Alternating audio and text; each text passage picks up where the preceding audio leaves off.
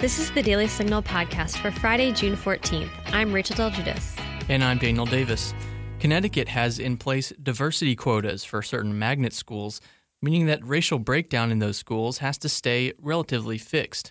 But that policy is now backfiring on the state, which is now being sued by parents, saying that it adversely affects their kids.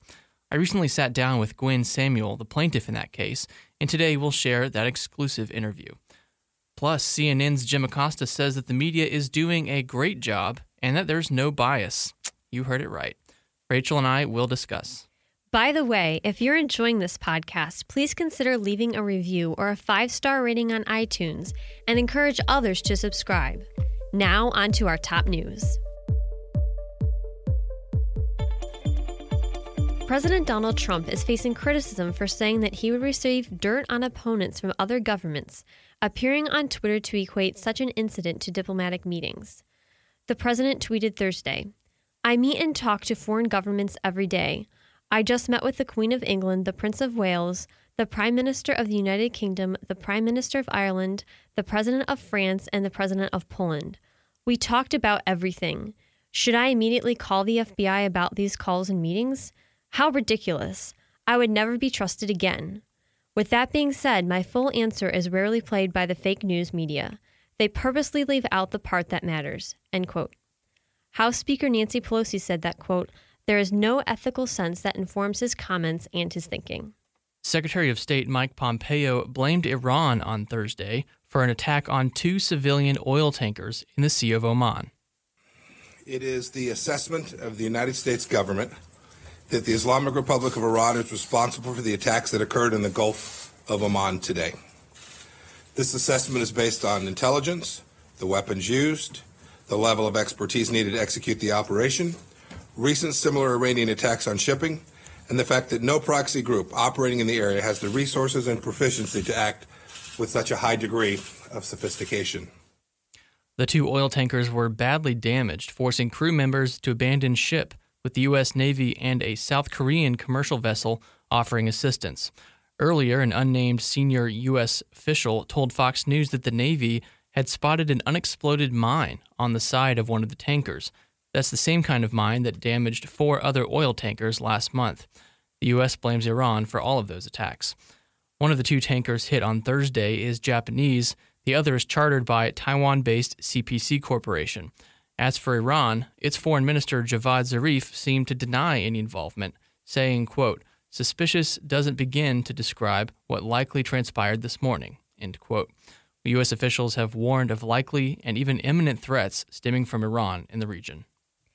The Office of the Special Counsel is calling for Kellyanne Conway, counselor to President Donald Trump, to be fired from her post for violating the Hatch Act on numerous occasions, according to Fox News. The Hatch Act curbs the political activities of federal employees. In a statement released Thursday, the Office of the Special Counsel said that, quote, "Ms. Conway's violations, if left unpunished, would send a message to all federal employees that they need not abide by the Hatch Act's restrictions," adding that, quote, "Her actions thus erode the principal foundation of our democratic system, the rule of law," end quote. The White House is reportedly ignoring the special counsel's call for Conway's removal, saying that, quote, "The Office of the Special Counsel's unprecedented actions against Kellyanne Conway are deeply flawed and violate her constitutional rights to free speech and due process." Well, U.S. federal spending is running wild this year, with the budget deficit growing by 39% in the first 8 months of the 2019 fiscal year. The Treasury says that between October and May, the government ran a deficit of $739 billion. That compares to just $532 billion at this time last year. The huge spike in debt reflects increased spending on federal retirement and health benefits, the military, and interest payments on the debt, though the Treasury says about half of the deficit surge comes down to a simple shift in timing of certain federal payments, which are being made earlier this year. While the surge in debt comes even as federal tax revenues are rising. Tax receipts have increased by 2% from last year.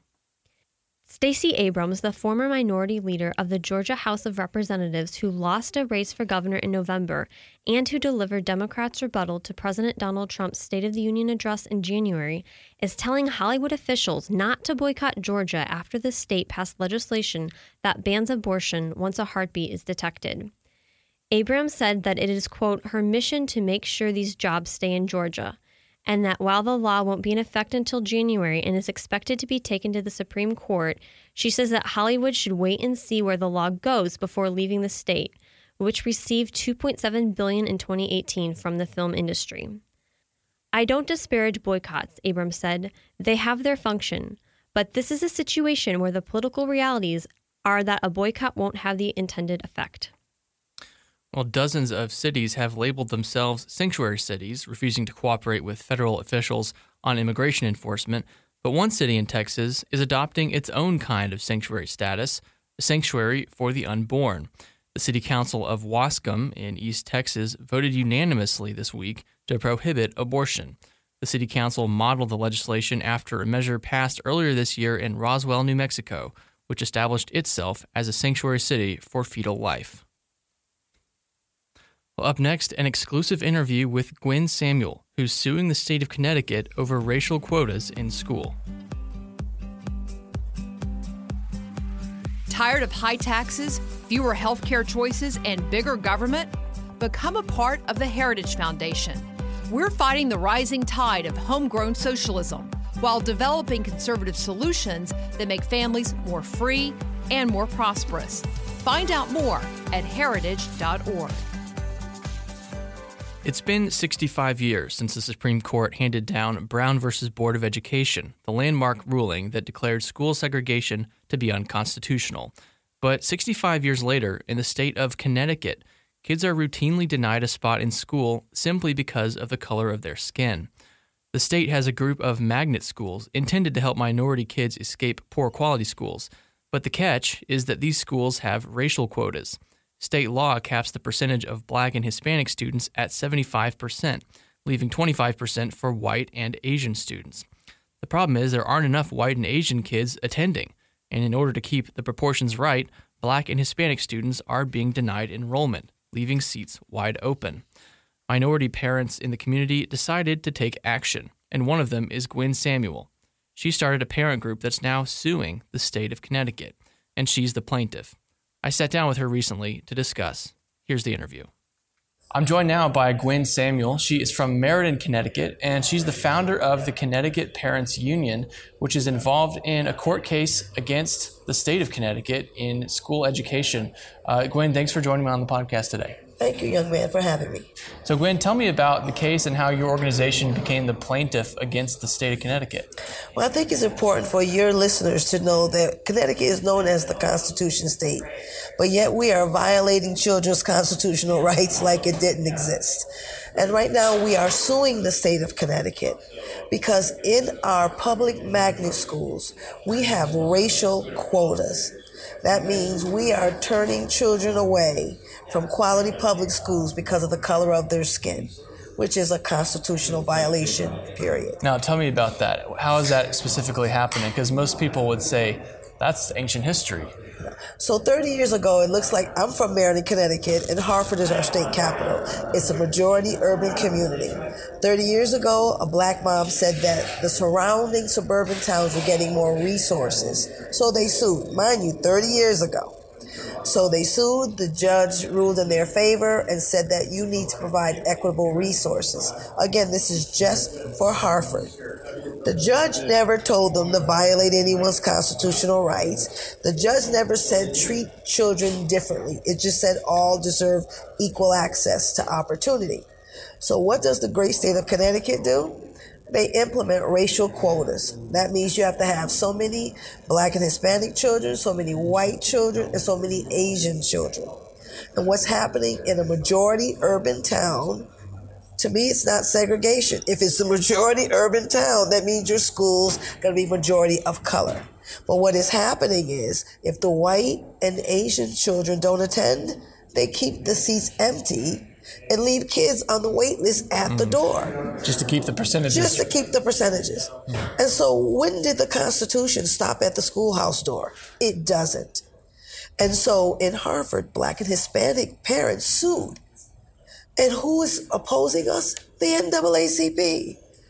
The NAACP supports forced integration. The oldest civil rights, and I'm an African American mom. And imagine how distraught I knew that that racial discrimination is being supported by an entity that was in place to protect the rights of all children. So fast forward, we thought it was just a Hartford issue. Connecticut Parents Union, we didn't even know this was happening until we found out that these Black and Hispanic parents were being attacked by their own communities. Unions were attacking them. Lawmakers weren't speaking favorable. So they called us and they let us know about Pacific Legal Foundation, which is a conservative lawyer foundation who took the case. And people were attacking us. You're with conservatives? This is about freedom for all, period. We're not going to get stuck in all this ideologies and rhetoric that harm children. So then when I met Pacific Legal, I told them who we were, the Connecticut Parents Union, and I told them we were concerned that the state doubled down on unconstitutional laws and applied this racial quota to the whole state. First it was just Hartford, and you're going to apply a racial quota to the whole state? We're not having it. So we reached out to Pacific Legal Foundation, and we asked them would they represent our organization to protect the rights of parents across the whole state. And we just filed this year. So last year, Robinson v. Wenzel filed in Supreme Court, and the judge just ruled that the case can proceed, and which is a huge victory. And so now we're just waiting to hear if our case moves forward, because we had to prove that we had standing. And I thought that was very interesting. Here are parents who have the natural right to the upbringing of their children, have to prove standing. How does that work? Yeah. So we submitted the documents, and again, they're doing this all pro bono, and we're just so grateful to Pacific Legal Foundation, who believe in liberty and justice for all, not some. Now, how did the state legislators respond to your getting involved in this? They called me, and they were like, Gwen, what are you doing? What are you doing? What are you doing? As lawmakers, you take an oath to uphold the Constitution of the United States of America. And in that Constitution, there are 14th Amendment protections. Children deserve to be treated fairly regardless of their race. And yet you chose to pass an unconstitutional law in a state that is known as the Constitution state. How does all those oxymorons work, and how all this, this total opposite of everything the Constitution and what freedoms stand for? What about the teachers' unions? How are they involved in this case? When I learned that they were part of the plaintiffs, so we're the plaintiffs, the defendants team, I went to their website before they took it down. I had to screenshot it. Oh, okay. And I'm like, wait a minute. The teachers' union fingerprints are all over this because they benefit from forced integration. How so? Because they'll say, we need more money. Black children are just poor and they can't learn, so we need more money to guarantee our jobs, versus ensuring every school in the state of Connecticut is a quality school. So if you believe all children deserve to be justly educated, why would you have racial quotas that leave the very children that these schools were designed for in Hartford, Connecticut, one of those top 5 poorest districts in the country? Then why would you support something that discriminates against them unless you had the agenda? Yeah. The agenda is forcing those kids out of the quality schools, so they're being indoctrinated, not encouraged to be free thinking, to be self-governing. And then you're forcing those children that you won't allow in these schools back into the unsafe many of our traditional public schools. Wow. So they have a self-interest. It's a guaranteed job because there's money in failure. And they're failing over the things they're creating. So imagine that. And so the lawmakers who want the campaign donations, who don't want the unions upset, cater to them. at the expense of their constituents. And if you're willing to sell your constituents to the highest bidder, you shouldn't be in office, period. And that's why I take this leadership program of the Rockies class, so that we can inform and engage citizens. Don't just pull the lever because you think they're a nice guy. Right. Will they uphold the freedoms that so many of our military and troops fought for throughout American history? And we shouldn't be compromising that sacrifice for a special interest like a teachers union. Well, it's an amazing case, and one that deserves national attention, frankly. So that's why we're on your podcast. So we will start with that. That's right, with Daniel. That's exactly right. Well, Gwen Samuel, thanks for sharing about your case and for leading the charge and creating this parents' union. And thanks for joining me here. Thank you for giving us a voice to be able to make this a national conversation, because we'll be sharing your podcast everywhere we can. Fantastic. Thank you. Thank you. Do you have an opinion that you'd like to share? Leave us a voicemail at 202-608-6205 or email us at letters@dailysignal.com. Yours could be featured on the Daily Signal podcast. Jim Acosta, CNN's White House correspondent, known for getting into periodic spats with the president, rendered his verdict on the media this week. He thinks they're doing just great. Publishers Weekly magazine asked him whether he thought there was any grain of truth in the president's accusations of media bias. His answer, quote, "I have never witnessed a concerted effort by any news organization to take a stand one way or the other on a political issue, to damage one particular party or help another. We've been far more honest and straightforward with the American people than President Trump has. Are there times where we fall short? Sure. But the press issues corrections. When was the last time you saw the president issue a correction or a clarification? It's a rare thing for Donald J. Trump," end quote. But what about when the media doesn't portray both sides of an issue? Acosta said, quote, "There aren't two sides to the story when it's a matter of right and wrong," end quote. Well, Jim Acosta's view contradicts the verdict of most Americans who say the media is in fact biased. According to a Gallup poll released last year, 45% say that there's a great deal of political bias in news coverage, and a majority say they can't name a single news source that reports news objectively. So, Rachel, what do you make of Acosta's verdict on today's media? Okay, well, first of all, I have to jump on his remarks saying that there aren't two sides to the story when it's a matter of right and wrong. This is why people have lawyers, why criminals have lawyers. I mean, there's always two sides to a story. So just pointing that out, that's like very deeply, I just think, untrue and ingenuous. And also, all people have to do to recognize and even explore his point that there's, no news outlets that are trying to damage one particular party or another. All they have to do is open up Twitter or go open Google and search any news, just like today's headlines, and they'll see it. I mean, for example, we saw headlines yesterday that said, quote, "The Hill had a piece on this, Trump administration to send migrant children to former Japanese internment camp." And while this particular story did mention that this particular camp was used in 2014 by the Obama administration, it's, I think, kind of misleading for these news outlets to write these headlines essentially misleading the public. And I know when I saw that headline first, I was like, oh, that's harsh. That sounds like a terrible thing. But then when you actually click on the story and read it, there are two sides to a story, and by just, them saying, oh, we're sending these children to this former internment camp, it's disingenuous, and it makes the whole Trump administration and anyone that is trying to push for any sort of border reform look like terrible people that don't care about children. So another thing we can look at, the whole situation with the governor of Virginia, Ralph Northam, and the lieutenant governor, Justin Fairfax. Northam had his whole blackface issue with photos of him that appeared to be of him wearing blackface in his college yearbook. And then the lieutenant governor, Justin Fairfax, having an investigation on sexual assault charges. And looking at that whole story, it was reported by the media, but by and large, after a week or so of that story, the media fell silent. And I know, a lot of people were like, hey, what's going on here? Are they going to pursue any kind of resignation? How are they being held accountable? What kind of investigations are going on?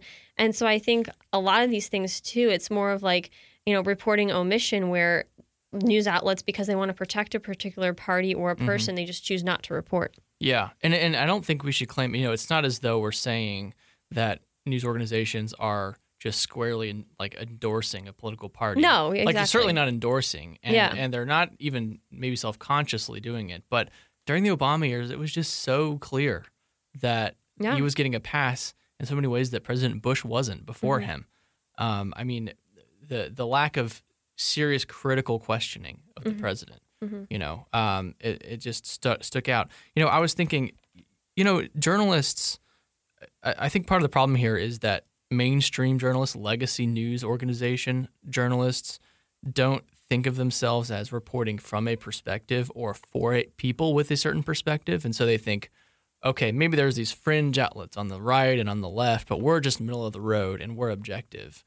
And I think that ends up becoming just a huge veneer for their bias that they don't even recognize. Oh, it definitely is. And the bias shows up in very minor, subtle ways, like in the topics that you choose to report on, because every news organization has finite resources. The angle that you choose to report on, the framing, the questions you ask, the questions you don't ask, the pressure points on a certain story, all of that is, I think, shaped by your own inclination. Because a reporter, you know this, a reporter is a human being. You're not like a machine who's just going to interpret everything neutrally. You have to, know who your audience is, and you have your own sense of what's important, and so you go after what you think is important. And I just think that's missing from a lot of mainstream journalists. But it definitely is. And to your point about this bias showing up in the questions reporters ask, the topics they choose to cover, their framing and angles, all anyone has to do is watch a press briefing with Sarah Huckabee Sanders or any kind of press conference. And a lot of times the questions, I mean, sometimes they're policy oriented, but a lot of times it's about, random questions about what the president is doing or something he said or something he tweeted. And it's not focused on actual policy. And I think that's another way the American people see and are frustrated by this double standard where the media is, supposed to be reporting on the facts, and they're actually, it's more of just to use President Trump's words, a witch hunt sometimes, to not actually look at the true facts of the situation. So one of the things that gets me is there are certain standards. The Associated Press has a style book that we follow, with exceptions, clear exceptions. But one of the things that they say is you have to call pro-choice people pro-choice and pro-life people anti-abortion. And there are several examples of that where even the so-called neutral language that everyone is supposed to use is actually tilted toward the left view. And so, like, pro-lifers call themselves pro-life, but if you're writing for a mainstream news organization, you have to use the term anti-abortion. Right. Which I think is just like, why can't you just call them what they call themselves? Exactly. And I mean, the pro-abortion, like, we would use the term pro-abortion, as you mentioned, but, if they want to be called pro-choice, they don't want to be called pro-abortion because that sounds bad, because it is bad, but they don't want to be, they don't want to go by the labels that they purport to support. Yeah. The other thing I wanted to point out where Jim Acosta said there are no two sides when it's a matter of right and wrong. Like, if it's a matter of morality, then, well, there's only one side when it comes to morality, so we're going to report that side. Like, that completely misses the fact that there is all kinds of disagreement on There's what always is moral. Disagreement. There'll never not be disagreement. Right. I mean, there are very seriously contested issues over what is right and wrong in this country, and the role of the media should be, if you're claiming to be neutral and claiming to be objective, should be to give voice to both sides. Always. And I think, as I said earlier, it's completely disingenuous for him to say that there aren't two sides to the story when it's a matter of right and wrong, because, again, that's why criminals have lawyers, because they have a side too. It might be incorrect and it might be wrong, but they still have a side. Well, Jim Acosta, looking forward to his next ambush with the president, which, he hasn't had one in a while, so it's bound to happen soon. Well, a good place for us to leave it today. Thanks for listening to the Daily Signal podcast, brought to you from the Robert H. Bruce Radio Studio at the Heritage Foundation. Please be sure to subscribe on iTunes, Google Play, or SoundCloud, and please leave us a review or a rating on iTunes to give us any feedback. Robin, Virginia will be with you on Monday. You've been listening to the Daily Signal podcast, executive produced by Kate Trinko and Daniel Davis. Sound designed by Michael Gooden, Lauren Evans, and Thalia Rampersad. For more information, visit dailysignal.com.